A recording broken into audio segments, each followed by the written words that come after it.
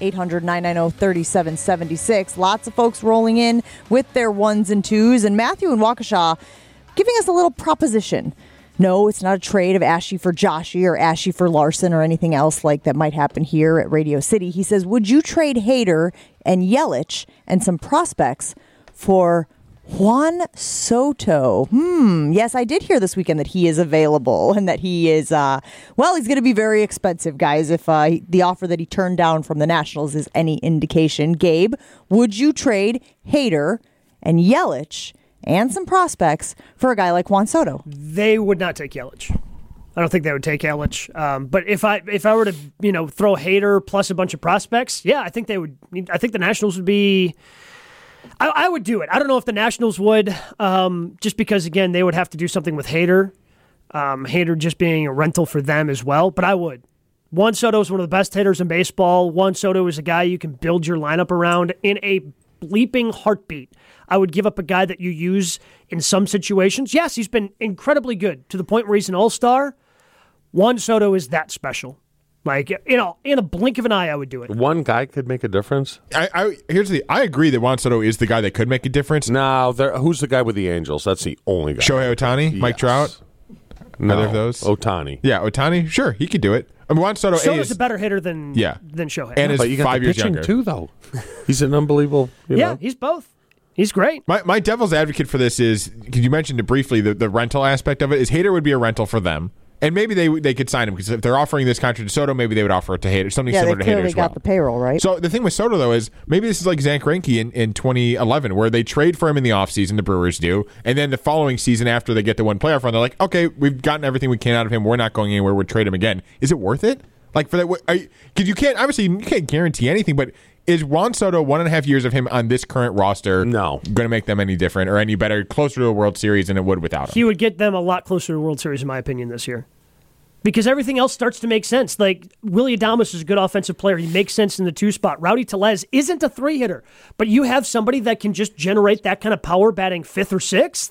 Like, all of a sudden, everything starts to make sense in that lineup. You get rid of a Jonathan Davis who, again, great defensive player at the bottom part of that lineup, and suddenly now you have one of the best players in all of baseball batting 3 for you. That just makes everything else in the lineup make sense. At its onset, Chewy, I think it's a lot for Brewers fans to swallow. I think it's a lot to sell to the Brewers fans. So, Gabe, I'm going to put you on the spot here. Let's say you're the Brewers brass and you're trying to sell this to the fan base, and you don't have the luxury right now of hoisting a trophy to say to them, look, it was worth it. What would you say to the Brewers fan base if, in fact, you were going to trade Josh Hader, a beloved closer here in Milwaukee, Christian Yelich, who has been the face of the franchise for X number of years, and then a couple of prospects? How are you making that pitch to the Brewers fan base? I mean, Juan Soto, he's one of the best players in baseball, and he's 23 years old, and he's only going to continue to get better.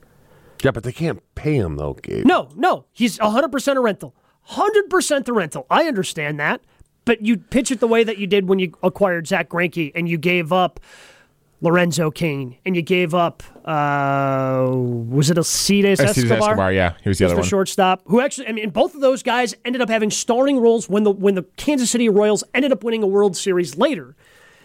But this is what you want, right? This is what Packers fans have always wanted the Packers to do. Hey, at some point you got to shove those chips in the middle. Juan Soto is as all in as it gets. Now, again, ultimately, it's probably just all fantasy and it doesn't happen, but Juan Soto's that guy that would make a difference for the crew. Now, if you just go prospects, I saw a potential, throw it out there, hypothetical trade that was made this weekend relating to the Brewers. It was 1, 2, 3, 4, 5, 6, 7, 8.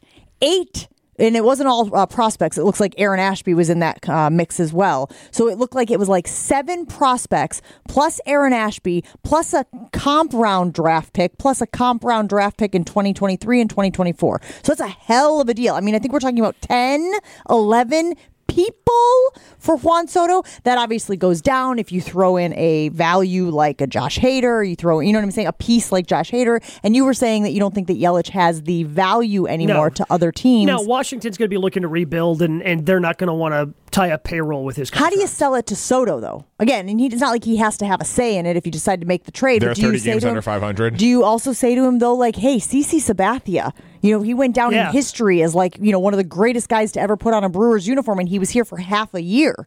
Do you kind of make that, like... Oh, it's super easy to sell for him. Hey, Juan Soto, remember winning the World Series? Want to try to do that again, or do you want to toil with a team that's 30 So you're giving games up on under? Yelich, essentially. If he's just a throw-in? But you can't trade him. Like, you're stuck with Yelich. He's not a throw-in. No one's going to take him. Put it this way, if somebody says, yes, we'll take him, you pretty much just do that deal on the spot. Yeah. Really? Because it opens up payroll. Wow. Because the Brewers, they'll have a little bit more money because the Orlando Kane contract is going to come off the books next year, and they said goodbye to him earlier this year. So they have a little bit more money. But in terms of that big-time deal, as we've seen the Brewers, as they are... Ryan Braun was the guy that they had the big time deal. Then it was Christian Yelich. You can only afford one of those mega mega contracts. And if Christian Yelich hasn't really been playing up to those standards, and you can open that up, I think you do. But I just don't think anybody would take him. Yeah.